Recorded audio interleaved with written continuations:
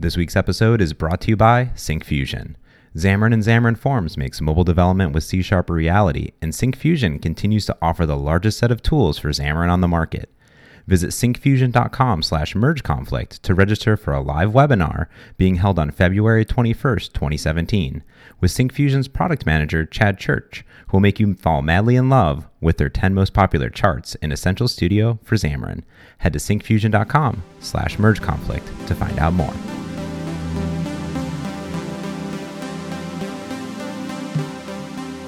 Frank, I was doing some awesome hacking this week on my supercomputer.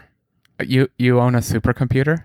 Okay, well, when I say supercomputer, I don't mean about these modern crazy supercomputers. I'm talking about my home supercomputer, which is a powerhouse machine that I built with my bare hands and Newegg, basically, a few years ago. And I'm doing this charity event in a few weeks, actually.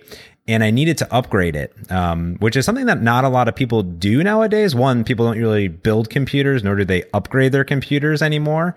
Maybe they shove a flash drive in it. But I need to upgrade my RAM. I needed to upgrade and put in this Elgato HD 60 Pro video capture card so I could do some Twitch streaming.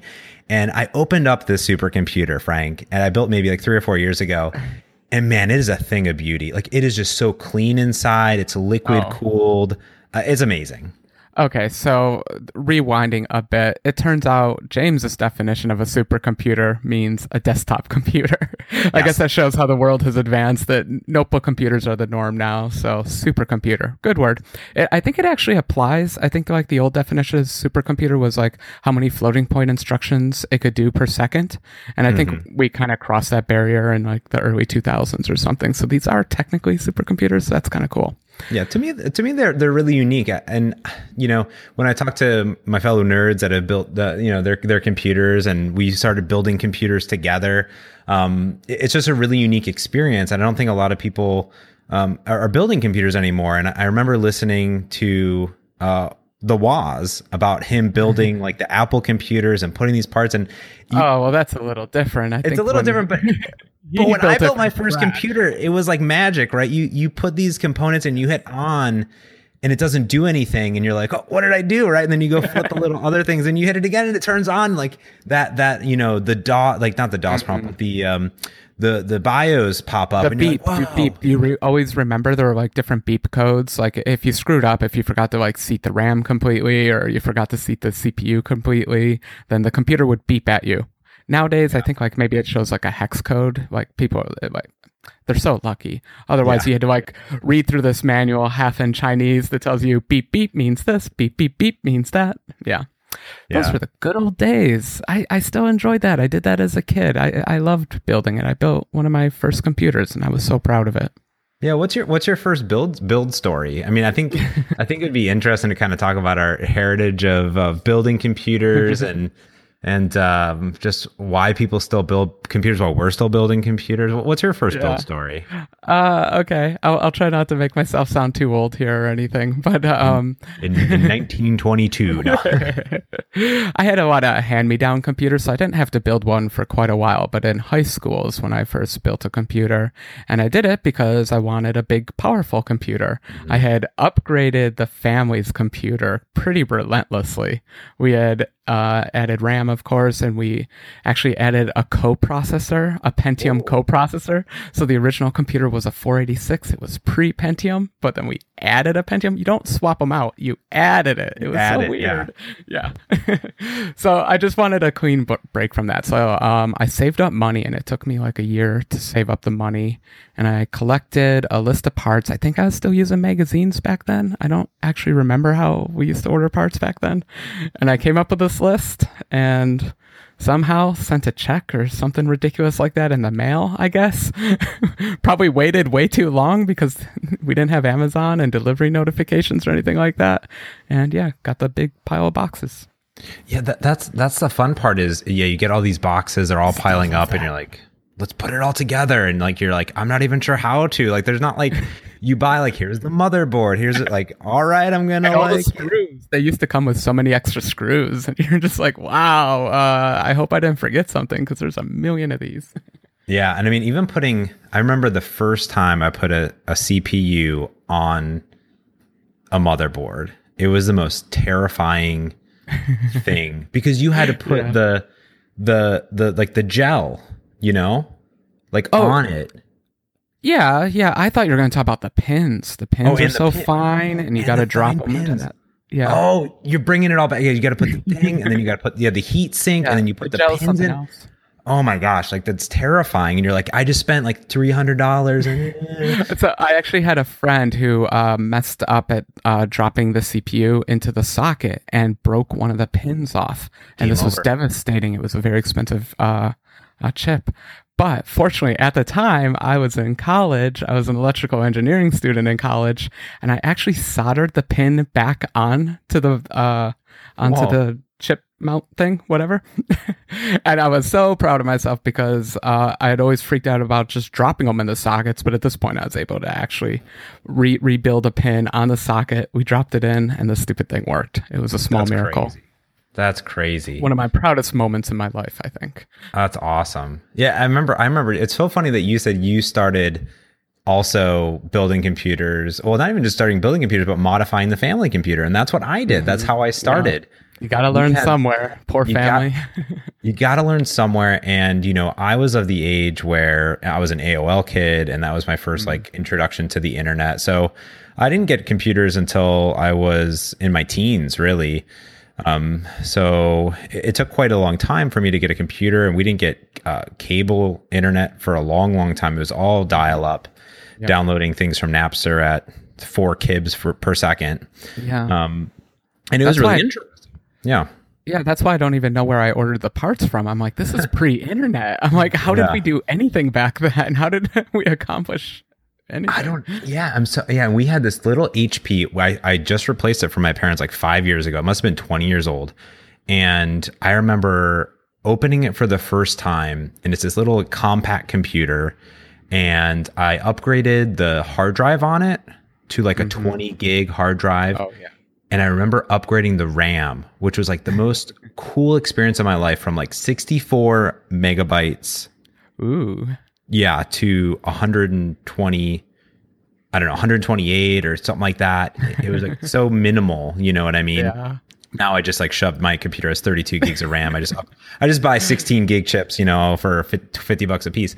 But I remember opening it up, and it's like, and I'm not an electrical engineer. I'm not a hardware engineer by trade at all. But I remember opening it up, and it just was fascinating to me. Like all these magical things all came together, and there was a computer, and I could just take something out, and I could put this in as long as it was compatible. I remember the compatibility layer of it. As long as it's plugged in, as long as the plugs fit. Yeah. Yeah. As long as the plugs fit. And again, I have no idea where I bought the hard drive, nor do I have any idea where I bought that memory card for the memory stick from. But it was there, and I totally upgraded it to my most modern experience of I just upgraded and I bought my parents a little NUC. Do you know about these Intel NUC machines? Oh God, no. Yeah, so they're so cool. There's like these mini computers. I recommend these for anyone that wants a family computer. So they're a mini PC. You can buy them for a few $100. They have the processor all set up for you, and all you do is buy an SSD and a memory card. You like take off the back, put it in, and you have a whole computer like built in 5 minutes. Done. It's bananas. Okay. I don't even want to talk about the present yet. We have to go back to that because I have to tell my RAM story. All right. We're not off of the past yet. I went from 4 megabytes to 8 megabytes, and I got to tell you the reason why, because I wanted to play the Star Trek 25th anniversary game. I went to the store and I got the game for my birthday, and I was so excited. I wanted to play the game, but oh my God, it required 8 megs of RAM, and the stupid computer just wouldn't run it. So that was my first experience, and I had to basically renegotiate and beg for a bigger birthday present, which included lots of RAM, and I had to chip in my own money because I think even back then 4 megabytes of RAM was something still like $200 or $300, something crazy. And so it actually became quite a big deal just to get this one stupid video game to work. That's awesome, though. I mean, that's just like a cool, and then that literally doubled like your machine's power. You know what I mean? Oh, it was like, huge. That's huge. Wow. for me, it opened up a lot of other video games too. That was my selling point to my father was, well, maybe you can do something with your spreadsheets, but hey, look at all these games I can play. If I get this is an important upgrade for us as a family. It's needed. Yeah. And I remember I went off to college, so I never still built a computer. I went off to college and we bought just a Dell computer. I was into it. I was going to buy, build my own machine, but my parents were like, oh, this is your going away gift, off to college. It's great. But my roommate was super into gaming. And I was always a gamer all my life, right? I worked at GameStop for a long time and I was more of a console gamer instead of a PC gamer, but he got me into PC gaming. And I remember him building his own PC and he let me help him. And this was the first experience with dropping the CPU in and putting on the heat sink and don't drop that screwdriver on the motherboard. And he push the RAM in and don't let the motherboard bend, but it's going to bend a little because they never fit in correctly. Exactly. And he got one of those really, really early cooling systems, like water cooled systems. And he had like a reservoir, like he had to like fill the reservoir and like I've never gone that distance. That seems I think people do that nowadays still. It's for overclocking. I think you can get smaller systems which are still technically water cooled, but you don't have like a reservoir or a giant pump or anything. It's a pretty tight system. But oh my God, I never had the courage for that. Like I never wanted to put water anywhere near my computer. I was like, nope, staying away from that world. Yeah. When I saw him do that, it turned me off immediately. He loved it because he was overclocking and stuff. And I was like, no way, I will never do that ever. Which is so crazy. But actually my computer that I have, my supercomputer that I have now actually has one in it. See, yeah. The modern one. They're so modern. I mean, they're plug and play. Like you literally, it's like putting on a fan. You just put on the fan and it's not like water or liquid. It's just a special goop and it's all sealed. So it never evaporates or anything like that. And it always works no matter what. It's quite amazing. Yeah. I have a Corsair H55, which is probably out of date now. Yeah. It's still there. It's $60. I mean, it's crazy. You just like slap it on there and it's, it's cool. Yeah, I mean, in the olden days, you would just use the little fan that came with the CPU, and that thing was fine. And then I remember the first time where I actually seriously looked into fans because people were all warning me that these things overheat. So I think that was the first time I actually spent over $50 for a fan. And nowadays, it's all water cooling. Plus, I'm sure you still pay for the big, gorgeous fans. I mean, people love to show off their cases still, right? Still a thing. Yeah. People like those see-through ones. They'll put lights in them and they'll do all this stuff. Right. I'm all into the fractal. That's what I was into. I was into fractal. What does that mean? That's the name of the company that makes these cases. I have a Fractal Define R4 case. It's really beautiful. Just a really elegant case, nothing fancy. And how I built computers, how I got into them is I built my first computer as a home server. I used Windows, it was Windows Home Server at the time. I remember that version. I was really excited because I think I even installed it at that point. So you were inspired by the software? I was inspired by the software, and I was also really getting into home theater PCs and where am I going to put all this data? In college, I started building games. I started realizing that having one hard drive wasn't enough. So I wanted data security. And this wasn't I can just go buy a terabyte on Google Drive and shove it up there. This was 2006. Data storage on the internet was expensive, and it's still kind of expensive. And we have external drives because that's what I was using primarily back then. But you just know in the back of your head that this external drive is just going to blow up someday and it won't matter anymore. Exactly. I ran down that rabbit hole of do I want a RAID 2, a RAID 5, or RAID 10? How do all these things work? And I was in my mind and buying these red hard drives and these black hard drives, and all these different, Western Digital drives. And it was exciting because that was the first version of a Windows server, because I wasn't going to go spin up a server Windows server itself. This is Windows Home Server. This was the server that a normal person should be able to understand. It can transcode your video and you can remote share and do all this stuff. It was your little mini cloud drive in a way. And did it also have email? I almost remember it having some kind of Exchange, or did it? Or I think it did. I think it could have installed Exchange. It was a crazy little project. I think it had an SMTP built into it or something crazy. And I remember building one of these, and it was my first build. And it was quite a monstrosity.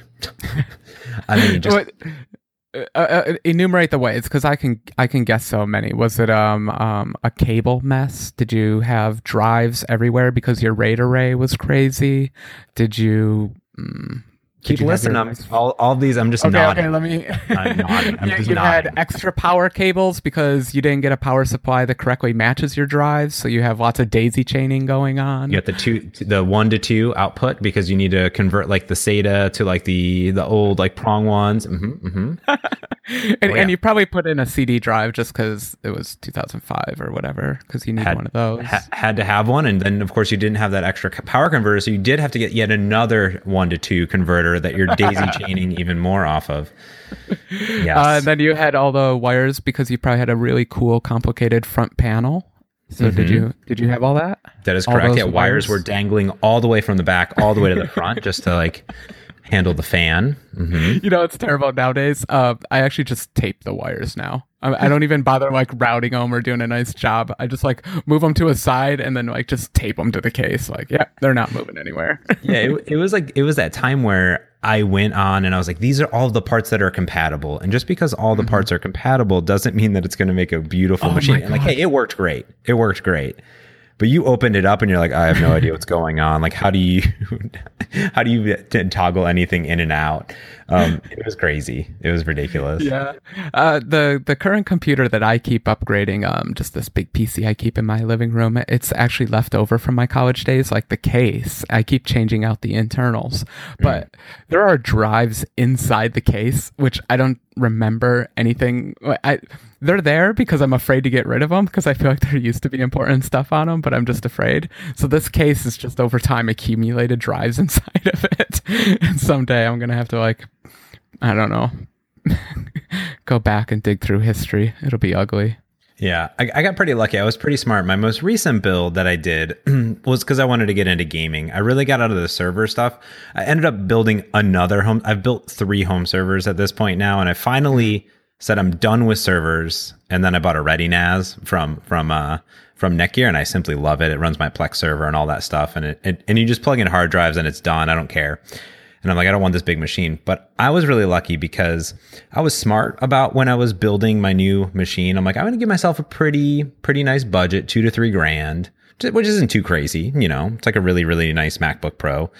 I'm going to get some nice processors. Build a very nice machine for that, because I think 1,500 is like I can build a very nice machine for 1,500. I can build a machine for under 1,000. I can build a nice one for 15. So if your budget goes up to $3,000, you can get, well, a supercomputer, I guess. That was the idea. I'm like, I want super nice like power supply units, because people make the mistake, I swear, of just buying that generic power supply unit. I buy the modular ones. Those are so nice. They always fail. That's always the failure I have with my home built computers, is always the power supply. And I kick myself every time. But you go to the store, you're like, why am I going to spend $200 when this one's $50 with a coupon? Exactly. Yeah. Yeah, it's like, tough, why do I buy this hard drive over that hard drive? They're both a 256 SSD. They are definitely a difference. Like I'm all about I helped my friend Jesse build a supercomputer. Again, the word supercomputer, not truly a supercomputer, but his supercomputer. And he got me into this like platinum certification of power and the modular design, because you just plug and play whatever you need. And that's nice because you never use necessarily all of the cables that are inside of there, but you can just mix and match whatever you want. And they're all labeled nicely. I mean, I literally opened up. So I had 16, and I have a whole Google Doc. It's literally called Supercomputer. I think 2014 is when I built it. And I had Newegg links to every single thing I purchased. So I needed new RAM. I clicked on the RAM link and I ordered some more. I can put this in the show notes probably, but it's like, here's the hard drives that I put in. Here's all like everything to a T, you know what I mean? And I opened it up. So this is nice because the case has a fake wall. Like there's the wall where you mount, normally a CPU case, or a computer case, you'll mount the CPU to the wall. But this one, you mount it to a fake wall in between, and all the cables go behind. So when you open this thing up, there's no cables. You don't see anything. It's gorgeous. It's gorgeous. Like the original Macs. When Apple used to make desktop Macs, they were just inspiring when you opened them up, especially coming from the perspective of building my own computers. The first time I got like the G4. Was it a G4 Mac? Whatever, the big cheese grater one. And it had this cool little lever. You just popped it and the door folded open.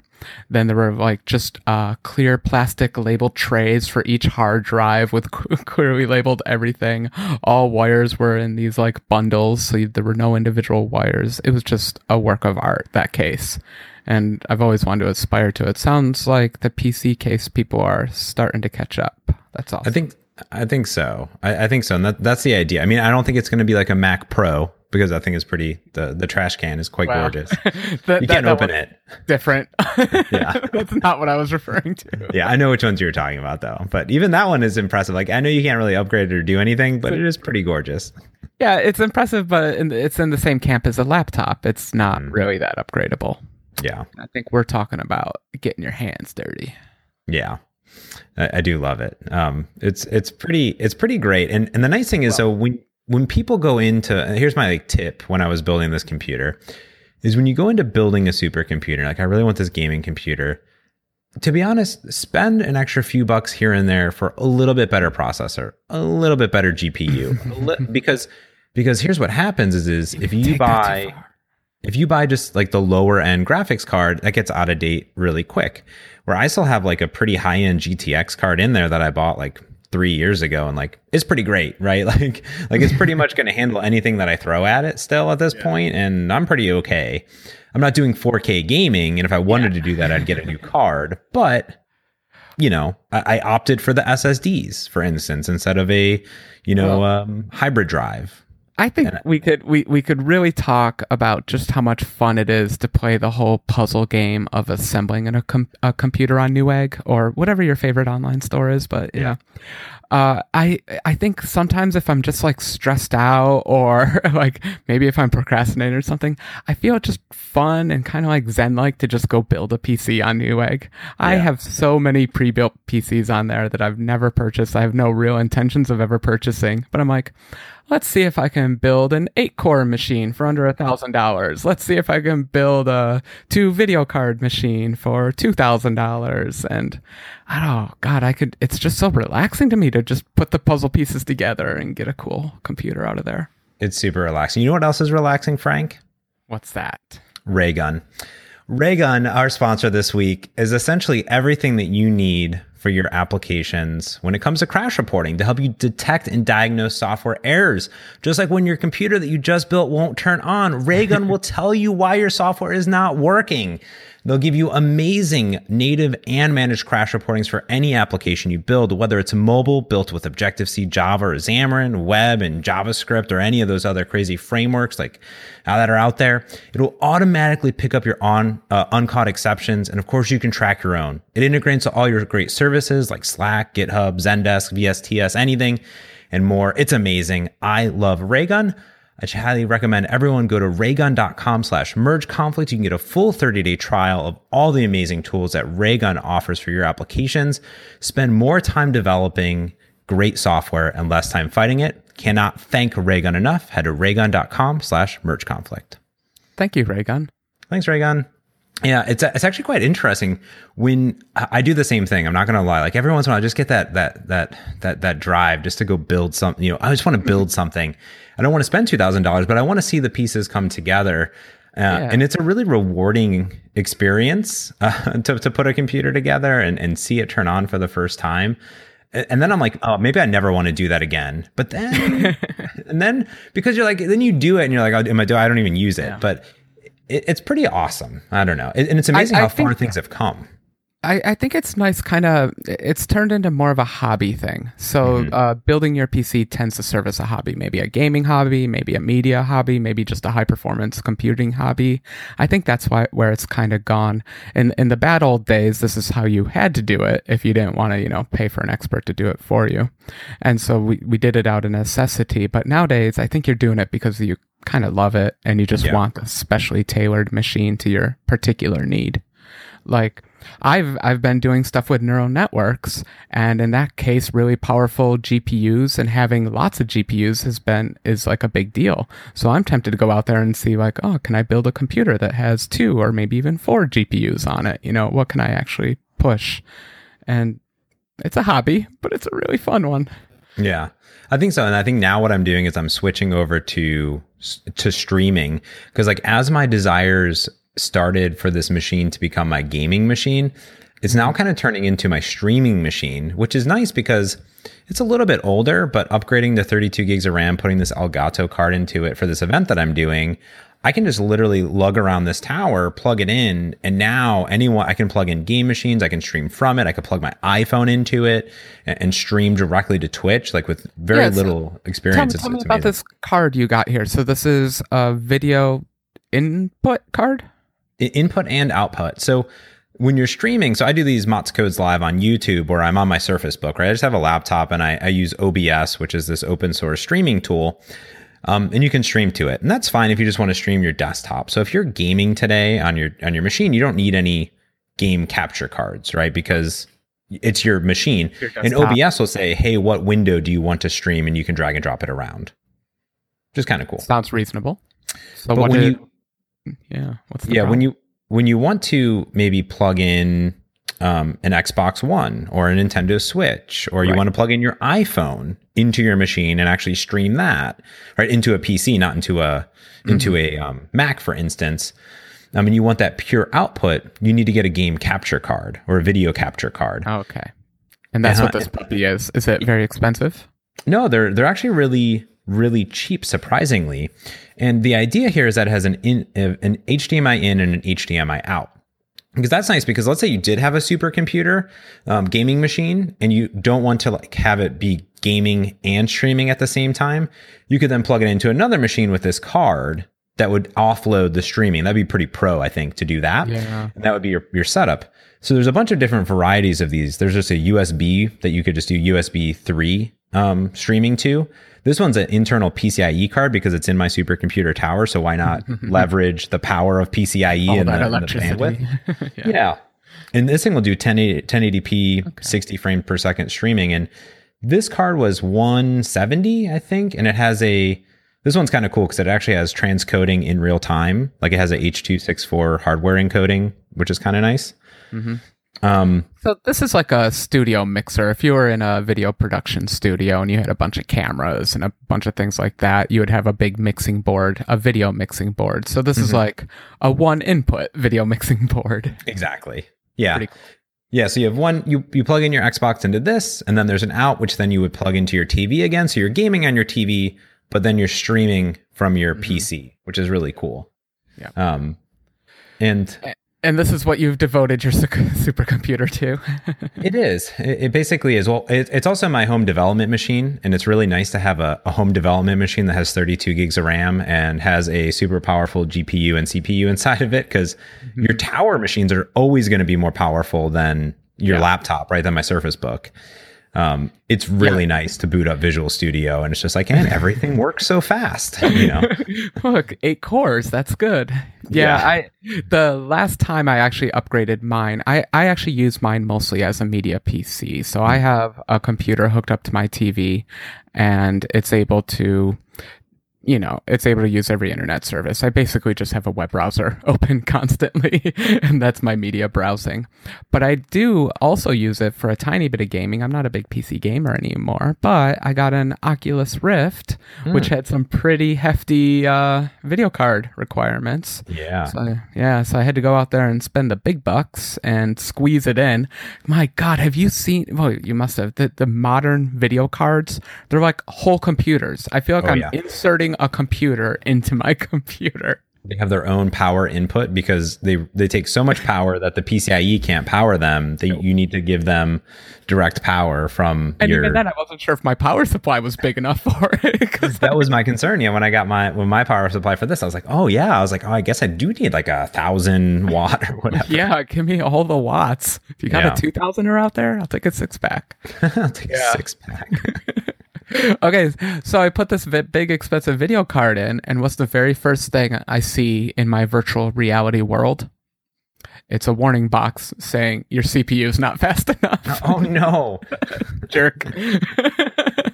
So I've been using it in this state for probably, I don't remember how long, but at least like 6 months or something like that. And it's fine. But the stupid error dialog comes up on every game I play. Every time I go to my home screen, your CPU is not fast enough. So any day now, I'm going to actually have to pull the trigger on one of my Newegg carts. Are you going to need to buy a whole new motherboard, or could you upgrade the CPU separately, or is it just like screw it? I can definitely this is the cool thing about PCs, right? Yeah, I can definitely buy a new CPU that will meet the Oculus's requirements. Mm-hmm. But I feel like, I don't know, if I'm going to do that, then you might as well get the motherboard, RAM, CPU at least. Yeah, they feel like a combo. They are. And they all seem to like pair together really nicely with recommended settings that are there. I was in the same boat. I bought, as I said, I got into home servers, and the reason I actually became a mobile developer is because I really got into home theater PCs. So I was really into building my own computer that sat next to there. I had cable cards built into them, and I was doing Windows Media Center. Much more advanced than me. Yeah, I got cable card.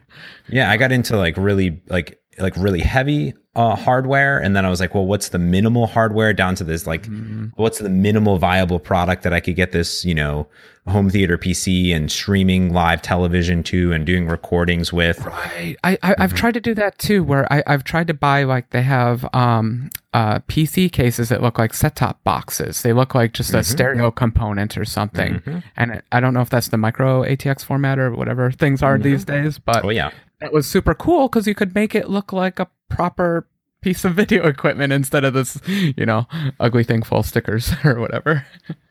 Yeah, and what I always ran into is, like, it always worked great for me, but then when I ever have friends over or have family over, it never really works to have like this, like to have a real computer under there's no software that made it all come together. Nowadays, I'm all Android TV. I know, like, my parents are all Apple TV.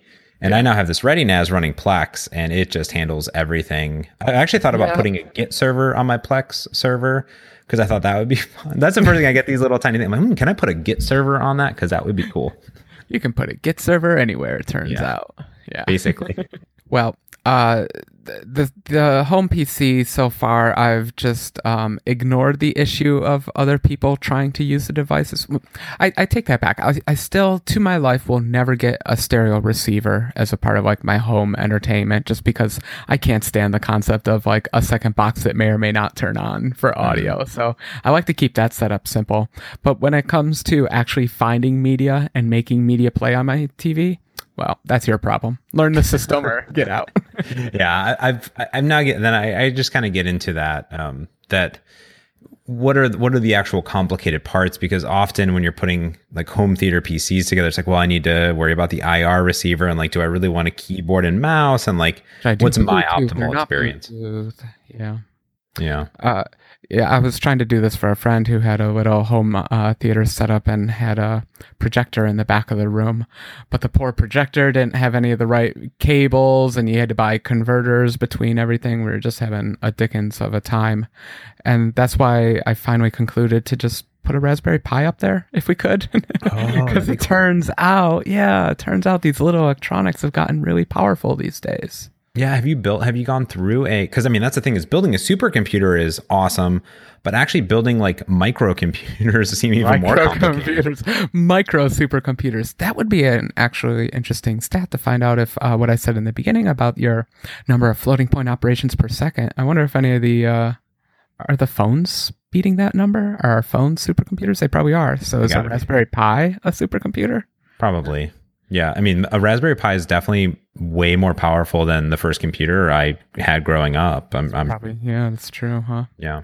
Yeah, so it turns out Raspberry Pis can display video. They can create audio, and you can plug USB stuff into them. They have HDMI out. You can't do 4K or anything with it, but it's a reasonable little baby supercomputer to build if you just want to start out.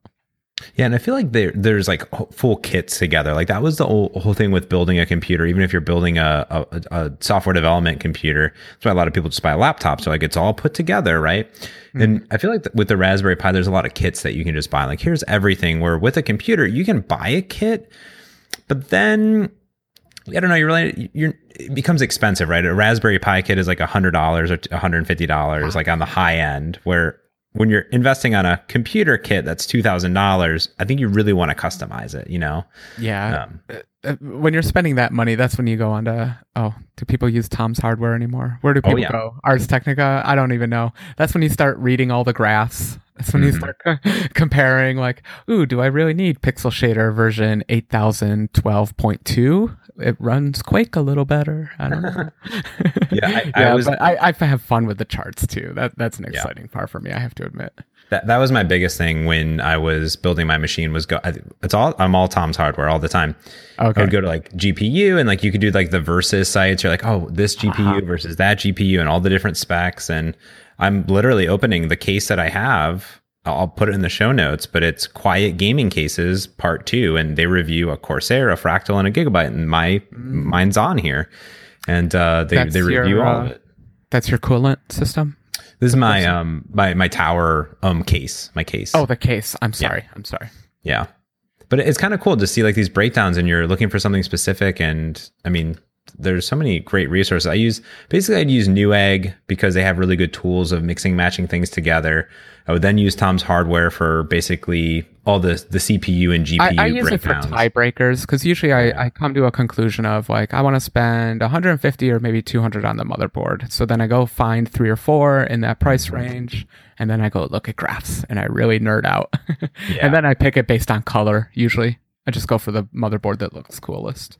That's true. Yeah, I do like that. And if you've never been in Tom's Hardware, there's all sorts of great stuff, but they kind of do like this month's top whatever, or, you know, graphics card, and there's budget ones and there's full bake ones. There's all sorts of different ones that do roundups. So if you're really interested in getting like a new GTX 10 series, like a 1070 or something, you could figure out like what's actually optimal for you. Oh man, I'm looking at some of the sizes of these brand new GPUs. Holy bananas. That's good. That's what I put in my case was a 1070, I believe. Oh, nice. I felt like I was plugging an Apple computer into this computer. Just I can't get over it. It was so heavy. Like I didn't even know if it would stand there. I thought like maybe I should get like some like steel, I don't know, pillars to hold it up and like bolt it in or something, and maybe get some steam pumps working I don't know. Oh man, I got to get one of these. I got to get one. Now I mean, it's just, I don't even know if it'll fit in my case. No, it probably won't. Yeah. But my case was old enough that I could just bend the metal. Oh, nice. That's good. Yeah.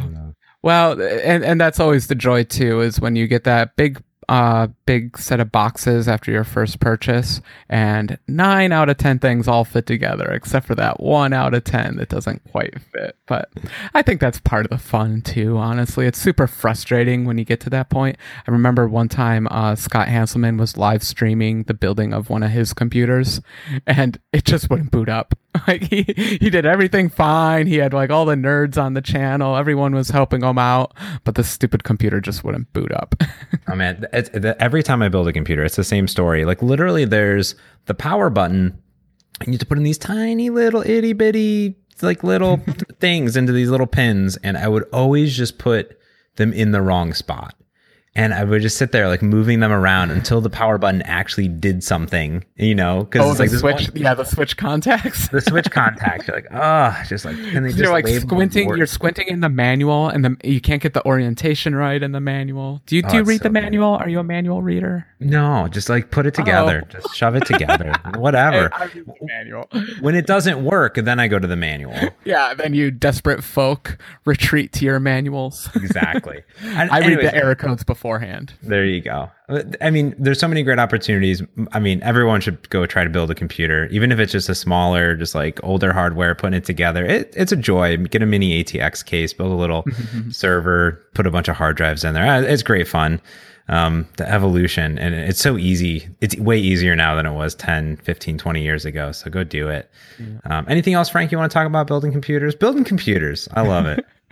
No, I had fun. I think it was fun to go down a little nostalgic road there. I do away have from some development. Yeah. Yeah. Little break.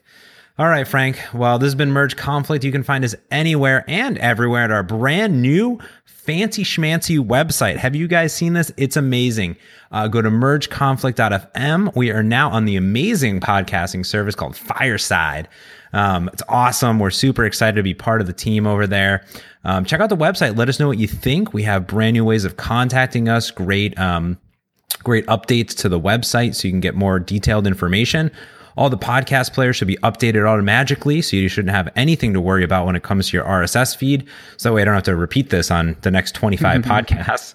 You're totally good to go. Give us your feedback. Let us know what you want to hear about. Until next time, this has been Merge Conflict, and I'm James Montemagno. And I'm Frank Krueger. Thanks for listening.